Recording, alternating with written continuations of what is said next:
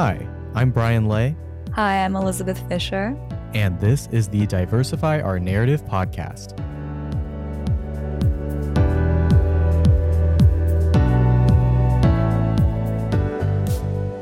Warm-up question. Have you seen The Batman? I have. This is like the first movie that you've asked me about that I've actually seen. I I love have. The Batman.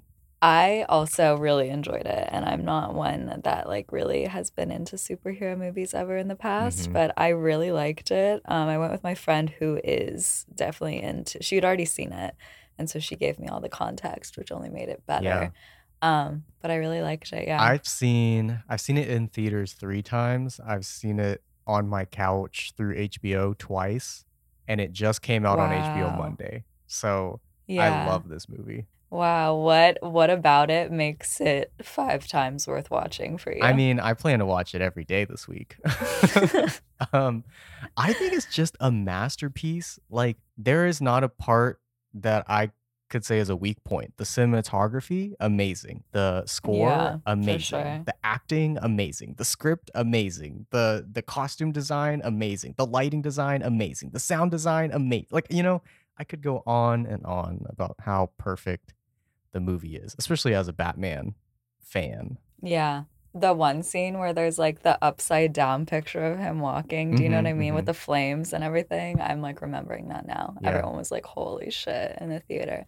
I saw it in a theater where they like serve food during. I've like been doing this. I've been to 2 movies now. I saw Drive My Car. Mhm, I don't know if you've seen that mm-mm. one.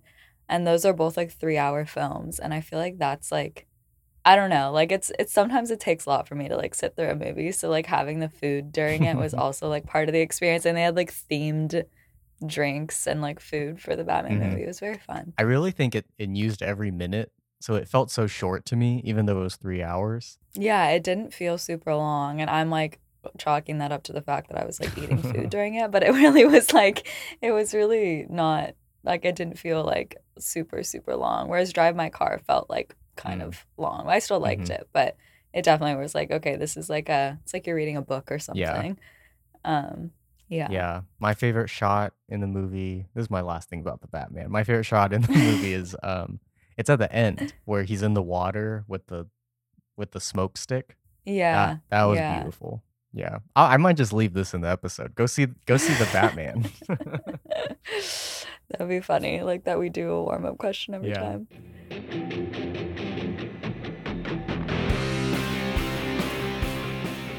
Okay.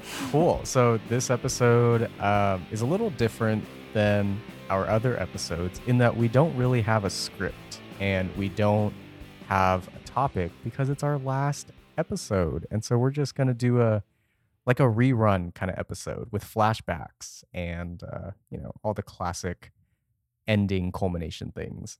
Yeah, this is like our grand finale and a summation of everything that we've been talking about over the last year, as well as just a reflection of what this podcast has not necessarily meant to us. I guess that's one way to put Hmm. it, but like has taught us. I definitely have learned so much in doing the research for these episodes, and it's given me a way grander, broader perspective of what education means for our country and culture and society at large. So, Yeah. excited. Yeah, I mean, it really is like a huge industrial complex with like so many different gears and moving factors and like interested parties or like stakeholders. It was a lot this past year. It's been like this is gonna come out a year from our first episode. Yeah, so many stakeholders. I think, like, also thinking about the fact that education gets used almost like as a tool Hmm. in politics a lot of time. It's something that a lot of people run on. It's something that a lot of our political debates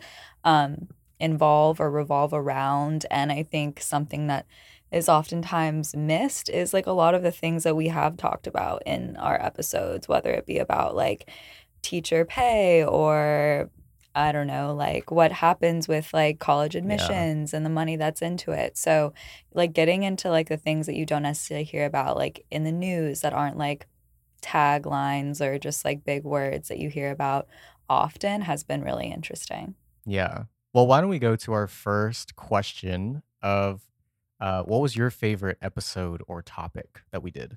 I really loved the December episode that we did about college admissions. I Mm, probably had the most fun researching for that episode because it was like the college admission scandal, which watching yeah. that Netflix documentary was didn't feel like research. Not that I Hmm. have a problem with research, but I was like blown away by watching that. And I also really loved hearing from Lupe and Tim regarding admissions at Emory and just kind of what admissions looks like at different schools was super interesting. What about you? Yeah. My favorite was September's episode about the cost of college, the rising costs. As you've learned by now, I love the social and economic factors that go into things. And I think college tuition is something that's so just like ever present in our lives as college students. And we're just kind of always thinking about it. Because I feel like one thing that happens is if you skip class, you feel like you're not getting your money's worth, which in some cases is like $50,000 a year or 60 or 70. So I'm always thinking about tuition and I loved learning about that. Totally. I do feel that like even when I like don't do readings and whatnot, I like try to save them for a time that I can do them because I feel like I'm like getting my money's worth, which is like Hmm. a kind of a really tainted way to look at education, like completely. But it is one perspective that I feel like I have in moments. And also like Yeah. sometimes I use it to like motivate myself, but not, I would say, a healthy perspective. Yeah. I think what I do is I save all of my readings. And so in my like iCloud folder, I have like, I don't know, maybe like 100 or 200 PDFs of like random readings that were assigned throughout my college career. Just because it's kind of costly to get into these databases if you're not a college student. Um, and so I just have those to keep my money's worth. Download like the entire Emory library Yeah. onto your iCloud. Um, yeah, I was just doing that today. I was like moving all my readings that were on my computer into like a Hmm. flash drive to make space for like recording this podcast. But Yeah. yeah, and they're also something that I do go back to and do remember and do often share with like a lot of Hmm. friends and family members if there's something that catches my eye. And I'm definitely planning on doing that before graduating this year, is saving up all of my readings just because like I'm interested in them. I think so much about money, but I think about like how much they do mean to me in like a Yeah. valuable sense. Yeah. Yeah.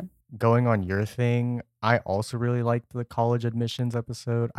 I really liked our college section of like the show, and I think all those episodes were very tangible.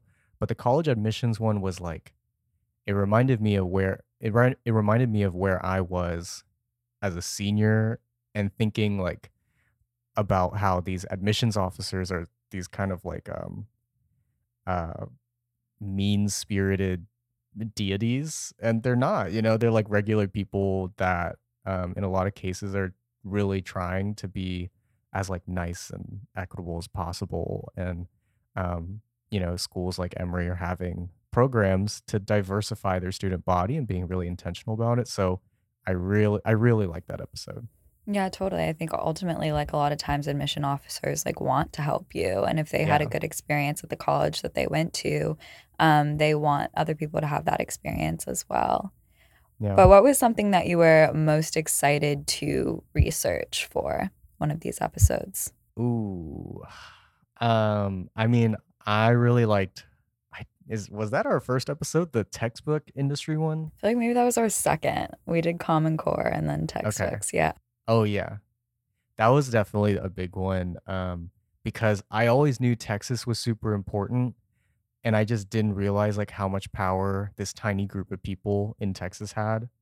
And just like how some states even like shape like a whole region's worth of education. Totally. I remember doing the textbook episode and like just didn't even make sense to me, to be honest. Like how, yeah, like how like a lobbyist and like how people lobby around textbooks as well. So that's Hmm. really interesting. That's something that I absolutely knew nothing about before researching. Like hadn't even like thought Mm. twice about what goes on behind textbooks. I was lucky enough to have like a course in high school talk about like textbook publishers and like the industrial mindset that they have. So I really, yeah, that was a big one for me. What class in high school was that? It was, In summer, I took college. It was like at my community college, and it was about U.S. history. And so I think the book was Howard Zinn's A People's History. Yeah. Yeah, I was most excited to search for something that like to do research for something that I did know a little bit about, but I kind of knew that there was a lot Hmm. more behind the topic than is usually talked about in like mainstream discourse, which is the school to prison pipeline episode that we did in February. And I feel like the pipeline terminology has been become part of more mainstream conversations about race and education Hmm. and criminal justice, but I don't like, at least I really didn't have like a total understanding of like what that totally means, like what the pipeline, how it works, if a pipeline is like a true metaphor for what's happening. So doing research for that episode, I was looking forward to just learning more.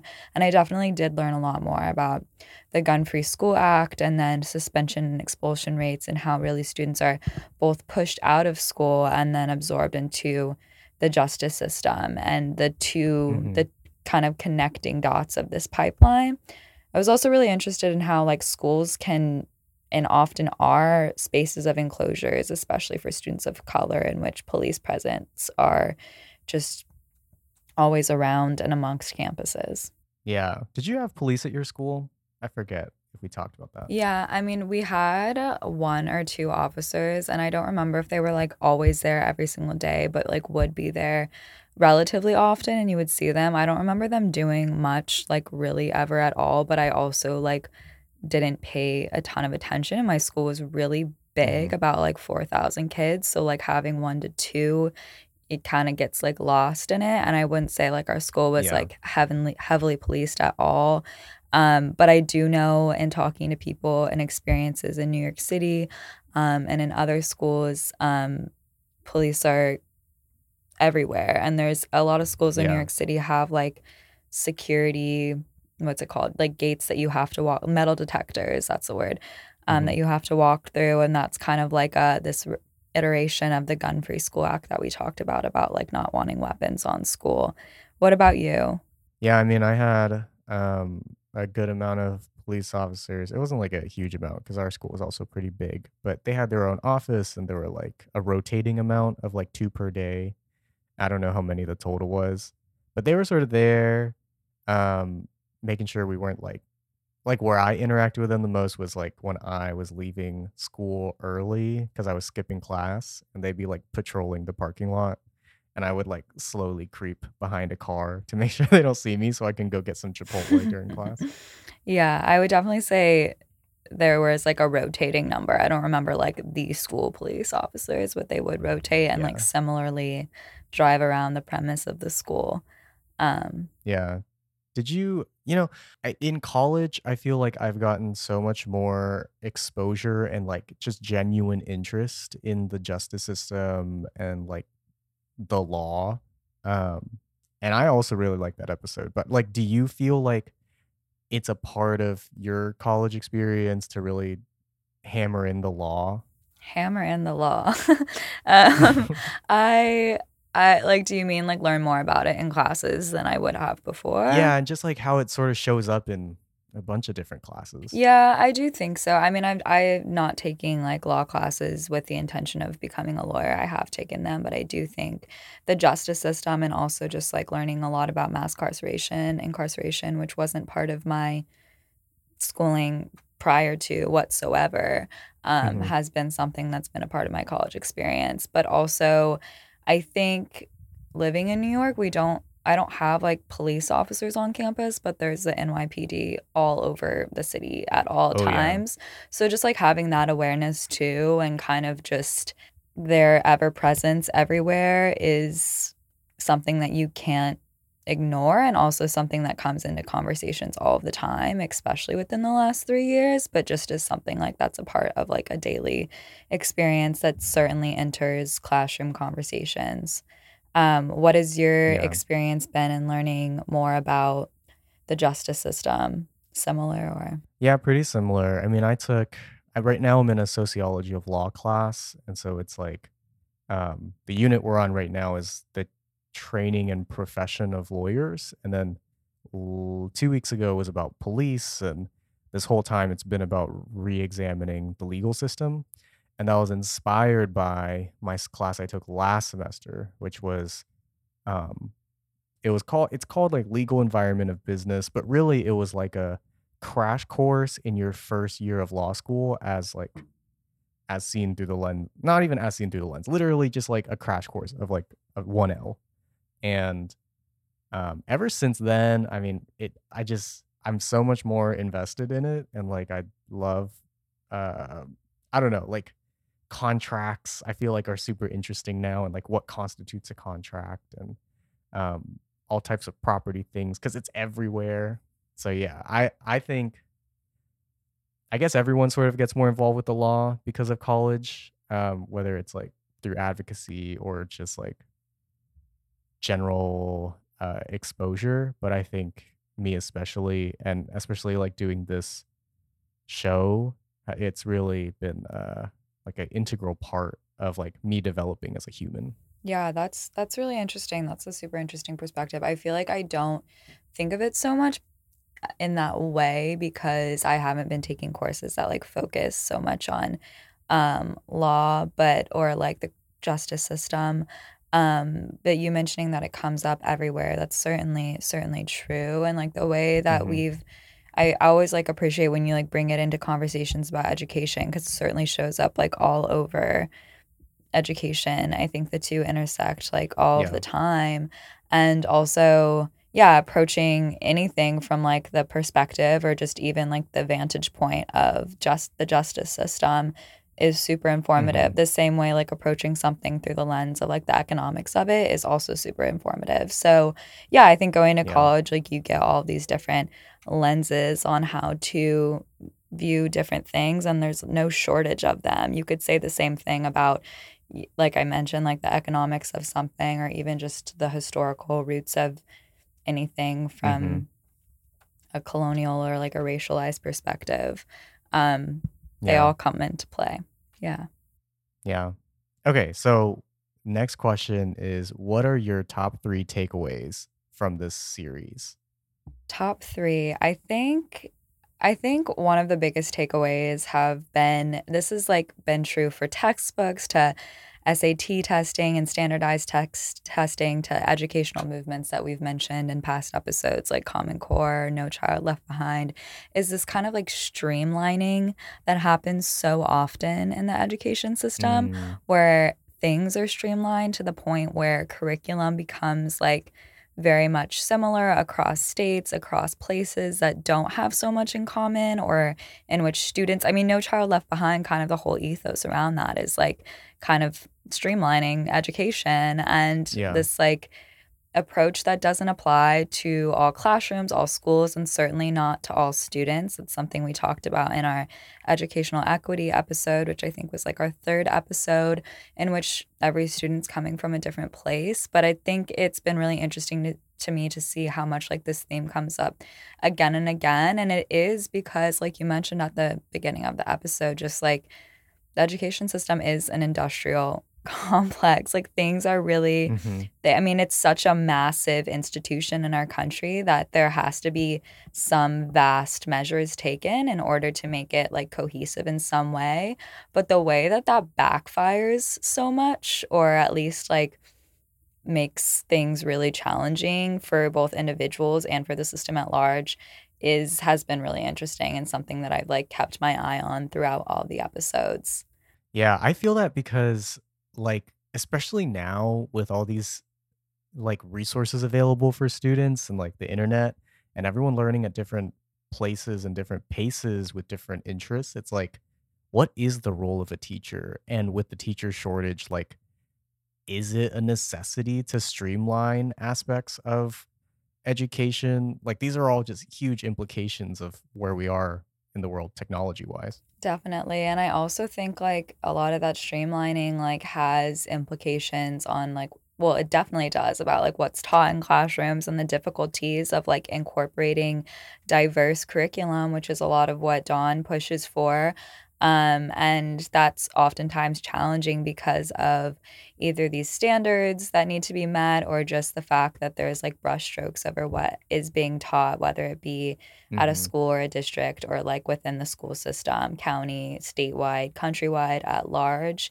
But I think that there's also like certainly arguments to be made against, like there's definitely arguments to be made against like the dangers of like privatizing education and making education like a choice-based thing. Like there, I think these are conversations that are important, and there's like a middle ground to find between having like an individual experience with education but also being a part of something that's like greater and a public service that needs to be streamlined in some fashion. Yeah. One of my takeaways is, and this is like sort of related, is like, you know, that statistic where the US spends more per student or more per pupil than like a bunch of European countries, but has worse academic achievement? Like, I totally get that now because we throw so much money at things and it's like sometimes well intended, sometimes not well intended. And it just it never works. And it's like there's so many fundamental issues about it. And it's like it's going into very interesting places like standardized testing or like policing children or taking it out of like teachers' pay. And I don't, there's just, you know, money is going everywhere, but not in the right places.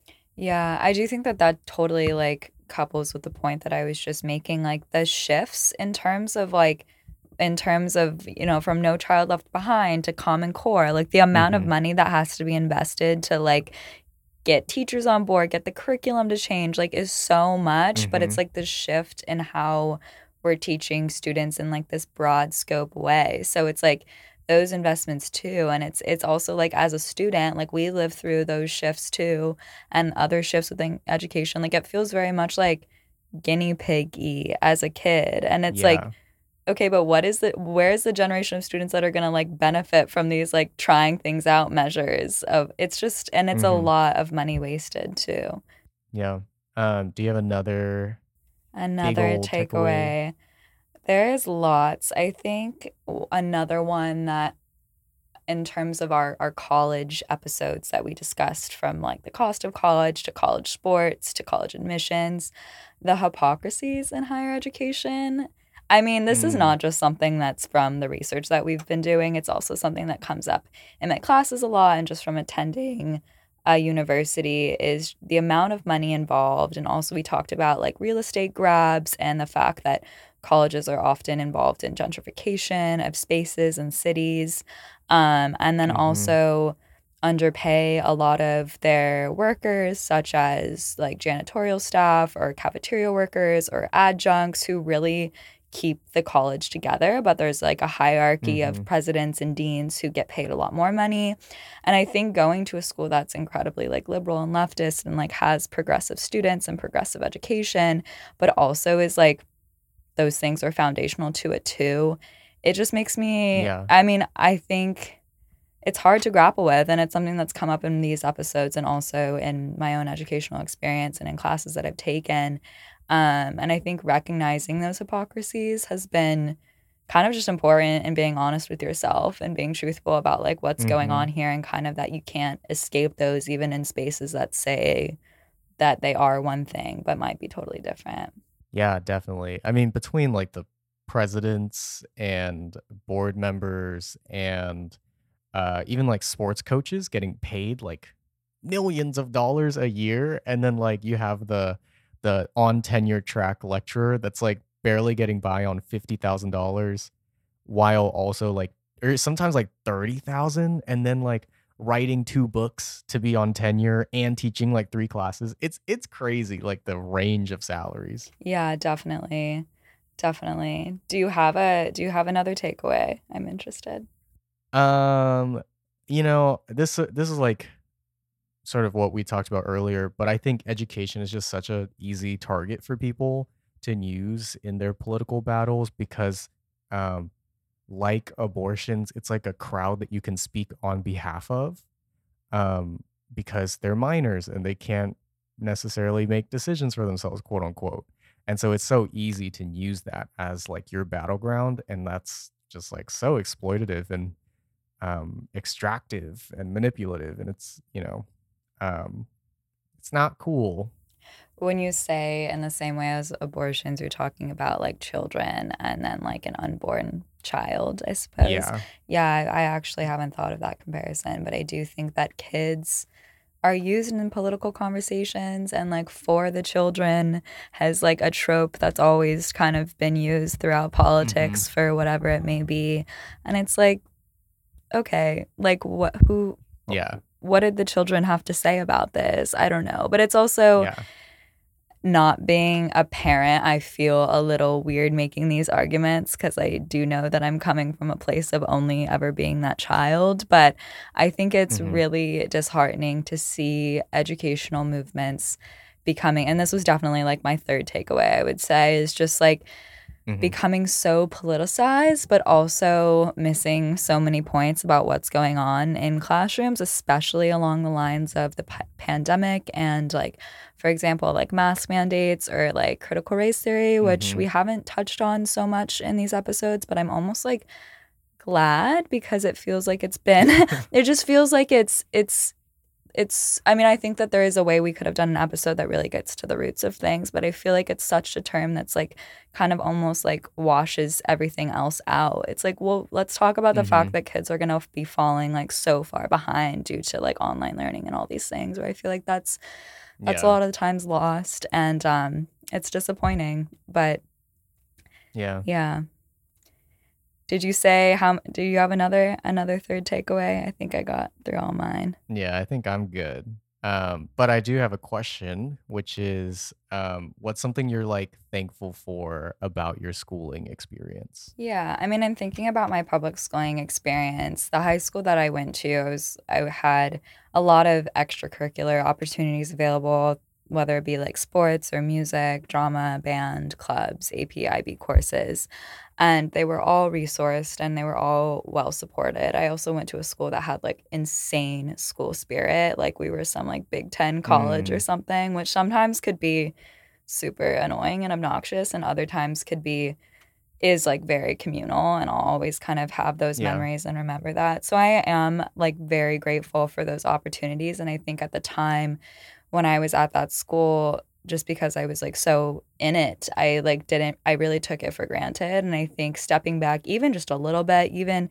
in going to college elsewhere, meeting people from different backgrounds, but also in doing this research, like there are so like I went to an incredibly special school, and it had to do with the community that I lived in, which was upper middle class and predominantly white and quite privileged, even though it's also relatively diverse and increasingly so. But that's just not the reality for a lot of people's educations. And I feel like if I knew that, as well as if that was more something that was talked about more on campus, a lot more people would be grateful for the opportunities we had rather than more aloof and entitled. And I think Hmm. also could have geared more of the clubs and school education towards social justice if that was something that we kind of decided to incorporate more. But it was lost a lot of times. But I think Hmm. looking back, I am really grateful for those extracurricular opportunities that were available at my school and like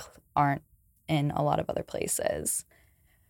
Yeah. What about you, looking back on your experience? What are some things that you're appreciative of? Yeah, I mean, I'm super thankful for like my history and science courses, which is interesting coming from someone raised in Texas. But I think it's like, it's not that they were amazingly progressive, but that especially in Texas and in learning about the conservative states where education has been affected, like I feel like I have a decent understanding of the world. I have a friend from Massachusetts who never really had like a history course about anything before like England, like the European like dark ages, which is crazy to me because I always think like, oh, Massachusetts, like liberal state. And like my science classes didn't undermine evolution or insert something about creationism. And so like I think that was, it could have gone a lot worse. And also because I went to a magnet school, and maybe that's why. I had so much good funding for the arts. Like our theater program had money thrown at it, and we had a good amount of like instruments for most students to rent directly from the school, and it was like just like a good time. Um, compared to all the things that we've been learning about, like all the worst case scenarios we've learned about. Yeah, definitely. Arts funding is something that I think is another takeaway. I think too, in our like STEM arts episode, in which like is Mhm. super lacking in a lot of different places.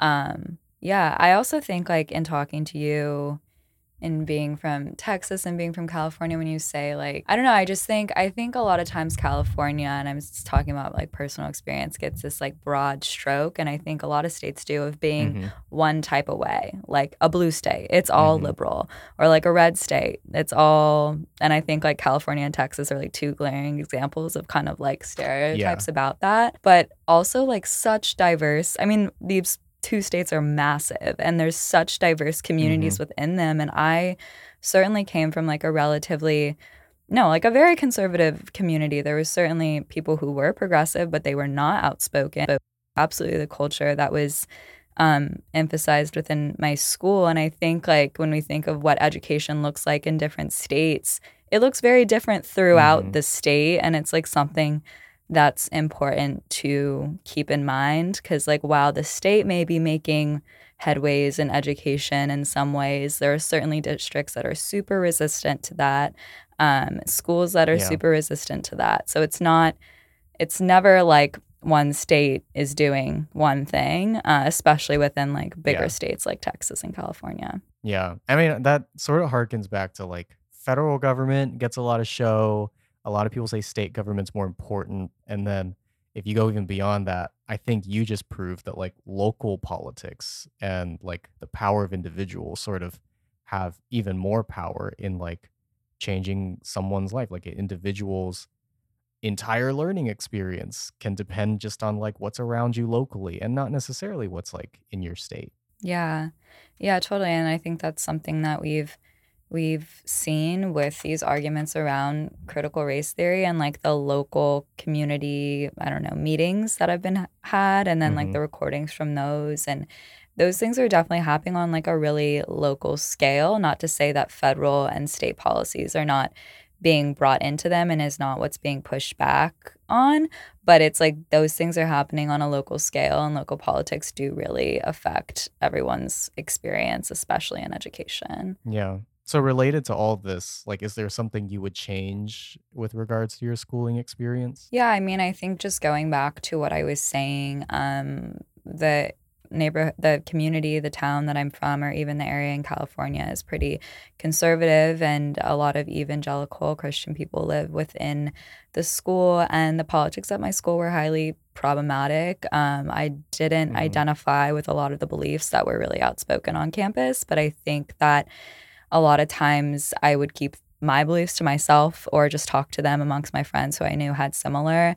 And that now looking back and like having gotten more involved in Dawn and in social justice and in other areas, I am disappointed in that. And I think that a lot of students who feel the same way, who like had those beliefs in high school and didn't speak up for themselves, or for other people who like didn't speak up for themselves either, regret that as well. I wish that the culture was different, beyond like my own actions. I wish that there's a different culture, but I think ultimately, and a lot of times, what teachers will say about like not teaching on issues of race or like not teaching on issues of climate change is that like there were parents, predominantly white parents, who would get really upset and like had a stronghold on the school and the culture and the community there, which I think we're seeing Mhm. at large too.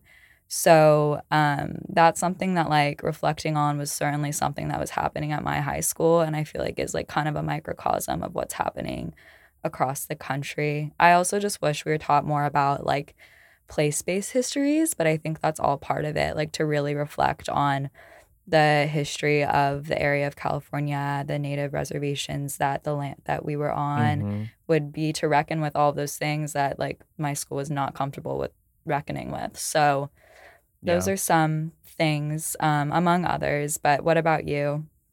Yeah, I think um, I would have changed something about like how I personally interact with people. Like, I think my school is pretty segregated between, AP students and non AP students, which had a lot of like racial implications. And um, yeah, I just would have talked to different people because I think that really got to a lot of the students at my school.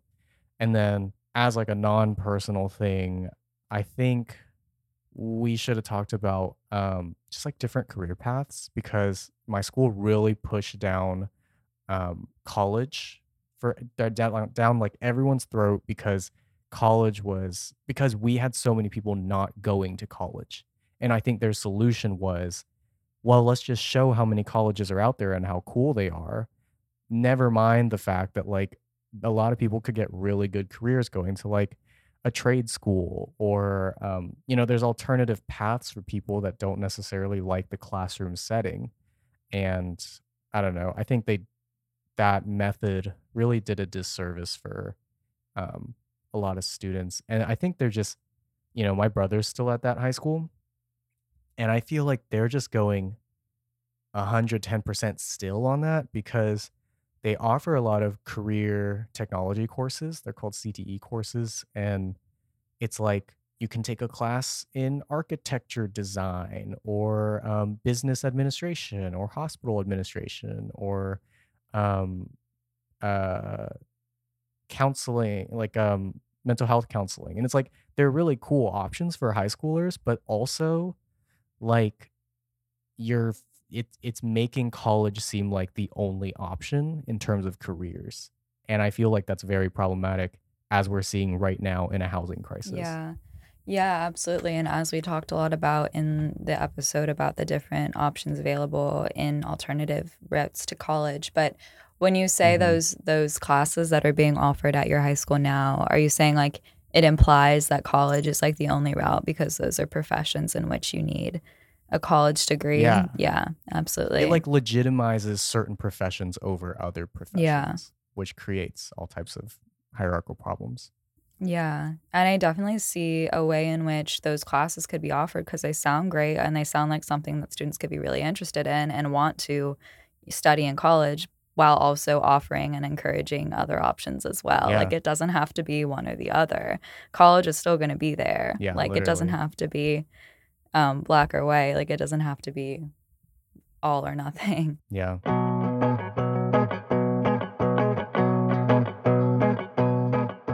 Cool. Well, let's take a step back. We're graduating seniors in college, leaving into the real world. What are some pieces of advice that we have for high school and even college students? Yeah, I feel like a little nervous to say these things because I'll be like super honest. Like I'm kind of scared to graduate. I don't Hmm. totally know what the future has in store. So to like act like I know what I'm doing or that I have like any sense of the world going out of college, I do not. Disclaimer. But I also like feel like to expect to have that mindset of like I know what I'm doing like when you are about to graduate from college is kind of unrealistic and a big Hmm. ask. So I think number one, like that doesn't have to be your end goal. I think going into college with like, I want to explore and learn as much as I possibly can and learn more about myself and learn more about the world and learn more about the people around me is a healthier or just like is a mentality that I would encourage going into college with because you don't know what's going to happen over the 4 years. I didn't know when I was going into college there was going to be a world pandemic. Like I had no Yeah. idea. So, or you don't know what's going to happen on a personal level. So I think step by step, checking in with yourself about what you're interested in and where you see your interest going and making choices accordingly. And so if you're a high school student going into college, there's no way that you're going to know like what kind of degree you're going to want to have in 4 years or what job Hmm. you're going to want to have or is available to you. But you might have some sense of what you're interested in now. And I would say pursue that and learn through the lens of that until that doesn't serve you anymore. And it might serve you for the rest of your life and it might stop serving you after your first class in that Yeah. subject and you can change your mind. That's such good advice because, when I was going into college, my advisor gave me he told me he was very old and he's retiring now. So, shout out to Timothy Albrecht, but he was like, uh, ask yourself like who you want to be as a person, not like what you want to study. And like that really sort of shifted how I viewed my classes because it was like, oh, like I want to be like a kind, generous person, maybe a change maker. And then from there, I was like selecting classes across a bunch of different fields in like, business, music, anthropology, sociology. And I think I really found my niche in the business school, which I wasn't really expecting. And so really figure out like who you want to be with like character traits, not necessarily like a profession or a major. Yeah, no, that's awesome. I like that advice too. I feel like some people would have taken it a different way and would have been like, well, I want to be like rich and I want to Yeah. like study these things to get there, which like that's fine too if you want to do that. But no, I think I didn't necessarily like take that approach, but I think I really just was like, that sounds interesting. I mean, I'm really lucky to go to the new school. It has like amazing class options that just are, I'm always like upset that I can't take more classes in one Hmm. semester. Um, and yeah, just following what sounds interesting to me. And sometimes it's been not great. Sometimes I've had classes where I'm like, I regret taking this. And other times I've had classes where like blew my expectations and opened Mm. up so many new worlds for me. I'm in a class called Experimental Fashion from the 1980s to the present, like That's this so year. cool. And I thought it was gonna be cool, like that's why I took it. But I've learned so much, like about so many different like feminist theory, queer theory, disabilities theory, just through the lens of experimental fashion, which I wasn't really expecting. And Hmm. yeah, I mean, just examples like that, trying things that are like outside of not yeah your comfort zone, but not even comfort zone, just like interest.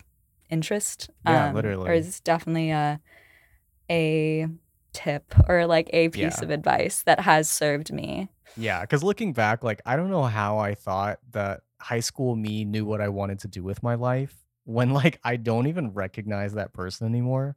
So, like, if you feel passionate about something, definitely check it out, but don't feel limited to that, which I think is the big thing because people often feel like it's such a sunk cost because they spent their whole high school career doing like math and science decathlons, but it's like, chill out, like, figure out, explore the world.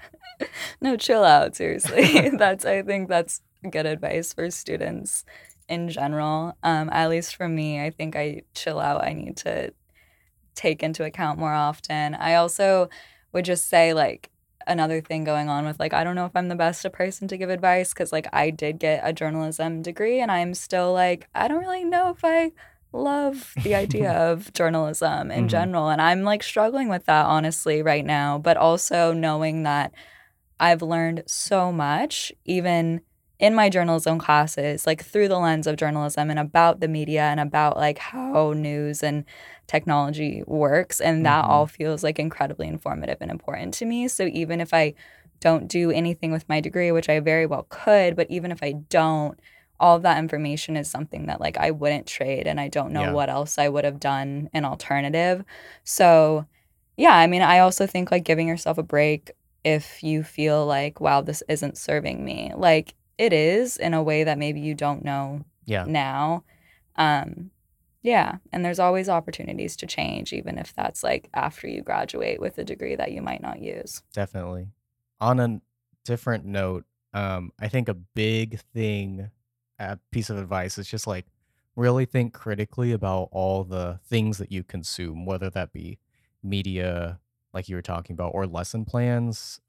Even if it's like, I mean, especially if it's, liberal, conservative, leftist, like if there is a political stance, no matter what it is, I think you should be thinking critically because it's so easy to be a part of, an echo chamber. And the reality is a lot more gray. And like, I think it's easy to fall into especially if you're listening to this kind of show, like it's easy to fall into a super leftist, I hate everything, everything sucks kind of way. But like the world is full of change makers the world is full of people thinking like you, even if, it doesn't feel like it. And so everyone's just trying their best and give people grace and kind of walk through life knowing that things are always changing and everyone's doing their best. And, um, you know, it's just really great. And do you watch Hank Green? No.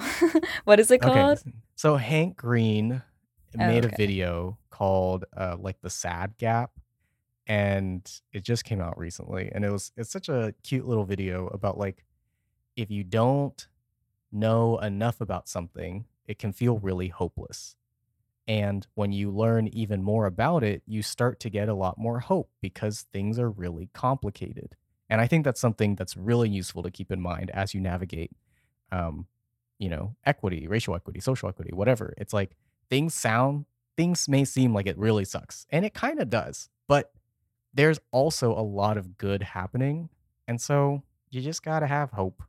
Yeah, I'm gonna link that in the show notes and definitely watch it. I think along with your note about media consumption and having hope, I think for me, something that is important and something that I certainly have taken away from studying journalism and media is that getting out of these echo chambers that are not only do we kind of find ourselves in them in society in general, like we are all in them, we can't escape them, whether it being like you're in a student, you're in like the echo chamber of your school or your family or your friend group, but also especially on social media, and those echo chambers are only becoming like more intense, more echoey, or whatever you want to call it.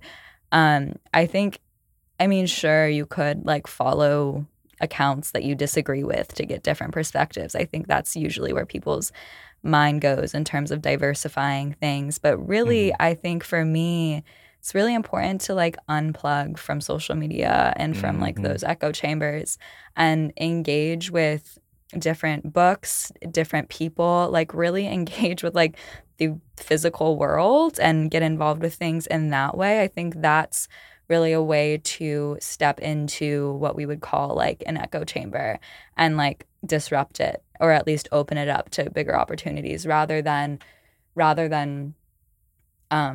following new accounts or unfollowing old accounts. I think that's usually people's like first thought, but something that gives me hope a lot of times is really just interacting with people or being in situations that I wouldn't have otherwise, and learning so much from those experiences, more so than I could ever scrolling. But I also feel it's also keep following Dawn, like keep following diverse, because certainly there is so much to learn from like the social media, and that's definitely how movements get going and fester and hold power to account, but also being mindful of the way that that can also deter movements and deter things from actually happening in the real world. Yeah, get outside. Totally. Get off your phone. Yeah. um so like just to conclude, Brian, I'm interested in, after thinking over all these things for the past year, some ideas that you have, big or small, that we can make changes in our education system and how we can do that. Yeah. Why don't let's do small ideas Okay. first. My small idea is if you're a teacher or even if you're a student trying to propose this to a teacher, incorporate restorative practices in your classroom. I feel like that's super easy. It's just a lot of like expectation setting, um, and making people feel like they belong and they're loved, and easier said than done, but also very easy to do. And in this world more than ever, I think we need just like stronger, more compassionate communities that start at a young age and really check in on each other and make consequences productive. So, yeah, that's a small, very practical idea you can do. Yeah, and it can definitely be like one action at a time. Like it can be from just even like treating one person with like more compassion Hmm. one time, and that grow and transform, and like it will always be evolving. I think that's a key part of like restorative justice, is it's something that's like always evolving and like Yeah. never kind of stagnant. my small idea would be very simple and something that Dawn advocates for, if not is like the foundation of Dawn, is getting diverse curriculum and books, even just books, into classrooms and having them be taught. There are so many resources on the Diversify Our Narrative website that shows ways in which books that speak on race and are by authors of color do meet standards that we've talked about that are brushstrokes across the education system. And I think that Mm-hmm. this is one way to foster education or foster these conversations in educational spaces in a way that they have not been historically. And I do think that this would incite a lot of change within classrooms, but also like change makers in general. I wish that I would have read a lot of the books that Dawn proposes to be read. So that's my Yeah. small idea. Yeah. For a bit bigger of an idea, I think we should eliminate test scores from the college application process. And, there's a lot of reasons. You can check that episode out again. Um, but really it doesn't reflect people's college readiness. And it's also a super classist thing because test scores are more correlated with money than it is anything else. Um, and yeah, it's already happening now, so it's not like super big of an idea. I just think if it was like formally stated for all universities, like no more standardized test scores, it would do a lot of good and sort of change how we evaluate students to be, um, also more compassionate, but also like more holistic because these scores don't really show anything. Yeah.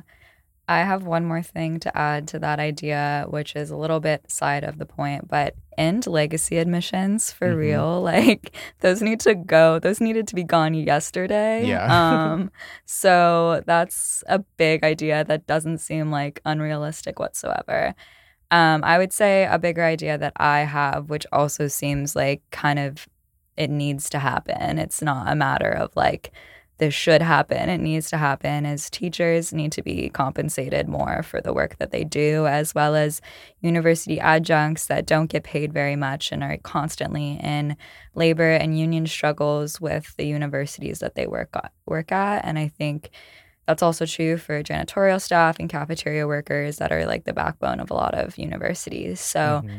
pay people more for the labor that they're doing. And when austerity measures are put into place, they should not be put into place for the most vulnerable people, even though they usually are. Yeah. Yeah, that's a big one. And like pay is sort of everything. And I think like now that we're seeing um unionization get, a second wave, like I feel like it'll it'll happen sooner than later.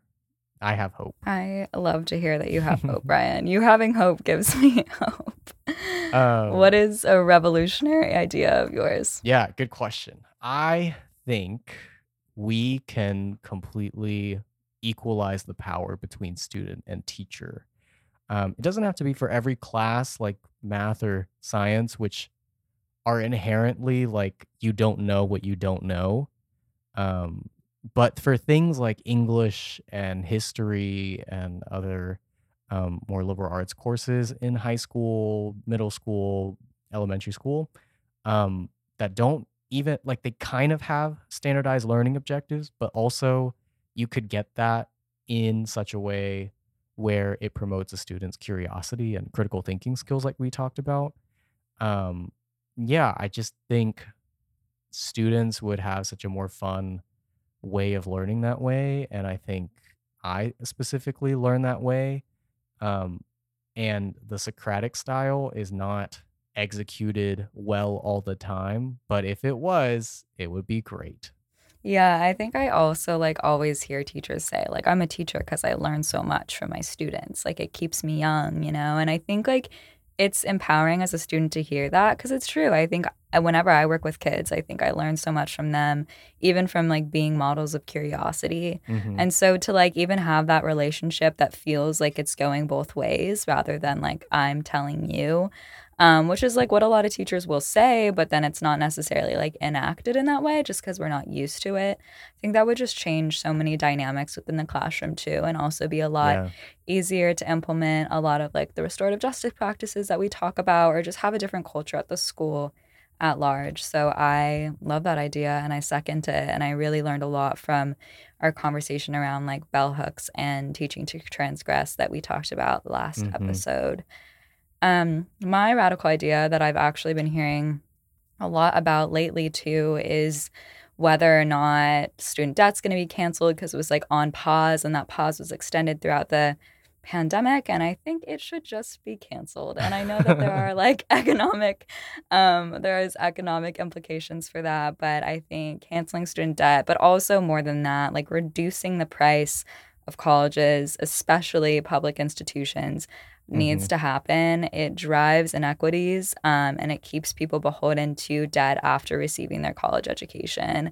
And it keeps people thinking while in college, like, I have to do every single thing because I'm spending so much money on this, which isn't the motivating factor that I think is like fruitful for education. Yeah. But more than anything, I think it just drives, always has historically, like inequities, and it's going to continue to make the wealth gap what it is, or if not, exasperate it. So I that's my revolutionary idea that I'm landing on Yeah. is reducing college tuition. That's a good one because I feel like that's a, not to be um so businessy and like cynical about it, but like I feel like there's a huge marketing opportunity to be like, hey, we're a university. We're not increasing our prices this year. While everyone else is increasing 7%, we're staying the same and we're going to continue to stay the same for like X amount of years. I feel like that says a lot about your school. Like, and obviously, like reducing cost is better. But like, as we talked about in that episode, like the fact that prices are rising so much higher than inflation, it's like insane how much it skyrockets because everything's exponential. So like obviously by the time you get to 10 years later, it's up tens of thousands of dollars. So yeah, stop increasing the price of college. Right. And we talked about some ways to do that in the September episode, which like talked about tuition elasticity, or Mm-hmm. just like even like the guarantee of student jobs from colleges. Mm-hmm. Because that's another thing, is the fact that you're paying so much money, and then there's a lot of majors in which you are not able to find a job in your field. So even though those aren't like solutions that I would like propose, like having them in the realm of conversations, and like I feel like we almost just accept that college is this expensive, and it Yeah. because it's like you have to go to college to get a degree for the job you want, but it's just ludicrous like the amount of money that it is at this point, and it's come up in so many conversations about like standardized testing and like scandals to get into colleges and Mm-hmm. college sports and all these different controversies. A lot of it comes back to how much college tuition costs. Yeah. And then like you were saying, student debt should be canceled. And I feel like this is more of a call to action, but like this is such a ongoing conversation and it's going to continue to rise in importance in the next like, 4-ish, 5-ish months. Because when the midterms are up, like by the time it gets to August, which is or September 1st, which is when the current student loan pause is happening, like that's where the Biden administration and all sorts of administration people in his like education department, like that's where they're going to face the most pressure of canceling student debt. And so you should be, as listeners of this, calling in and adding to that pressure, helping with organizers, calling your representatives and letting them know that like this matters because this would help the economy. The economy has only recovered so far as much as it has because people are not tied down to their student loan repayment. And as you know, the economy has also not collapsed since we've stopped paying student loans for the past 2 years. So clearly, it's not super needed. I don't know. I feel like it's a very obvious thing to cancel student debt, but yeah. Yeah. Well, yeah, I just think like it's definitely something to watch. That's what I meant by like Yeah. this is coming up a lot lately. It's going to matter drastically to the midterms elections. And if you're someone that's invested in this, which I think if you're a student, if you're a parent, if you're like anyone involved in the education space, which a lot of people are, regardless if you're a listener to this or not, like it's something to keep an eye on and advocate for, or at least have a stance on, like become informed and have a stance on it. Yeah. Um, I think that concludes our final episode. I'm going to do a last book segment unless you have any concluding thoughts, Brian. My only concluding thought is I'm very thankful that you were my co-host. Oh, stop. Things could have gone very sideways with the wrong co-host, and we work well together, and it was fun. Oh my goodness, that is so sweet. Me literally having chills right now. I am also so grateful that you are my co-host, especially just on top of like creating all the scripting together and just bouncing ideas back and forth. I feel like we always have really interesting conversations. Like I really always look forward to recording with you, mostly because I just look forward to talking with you. And then Yeah. also all the listeners should know that you do all of the editing for these episodes and I do not help at all with that. So that's also amazing. But Very you do the grateful for that. citations, which is Yeah. equally important for following up the conversation. I write the captions, guys. But Brian does the editing.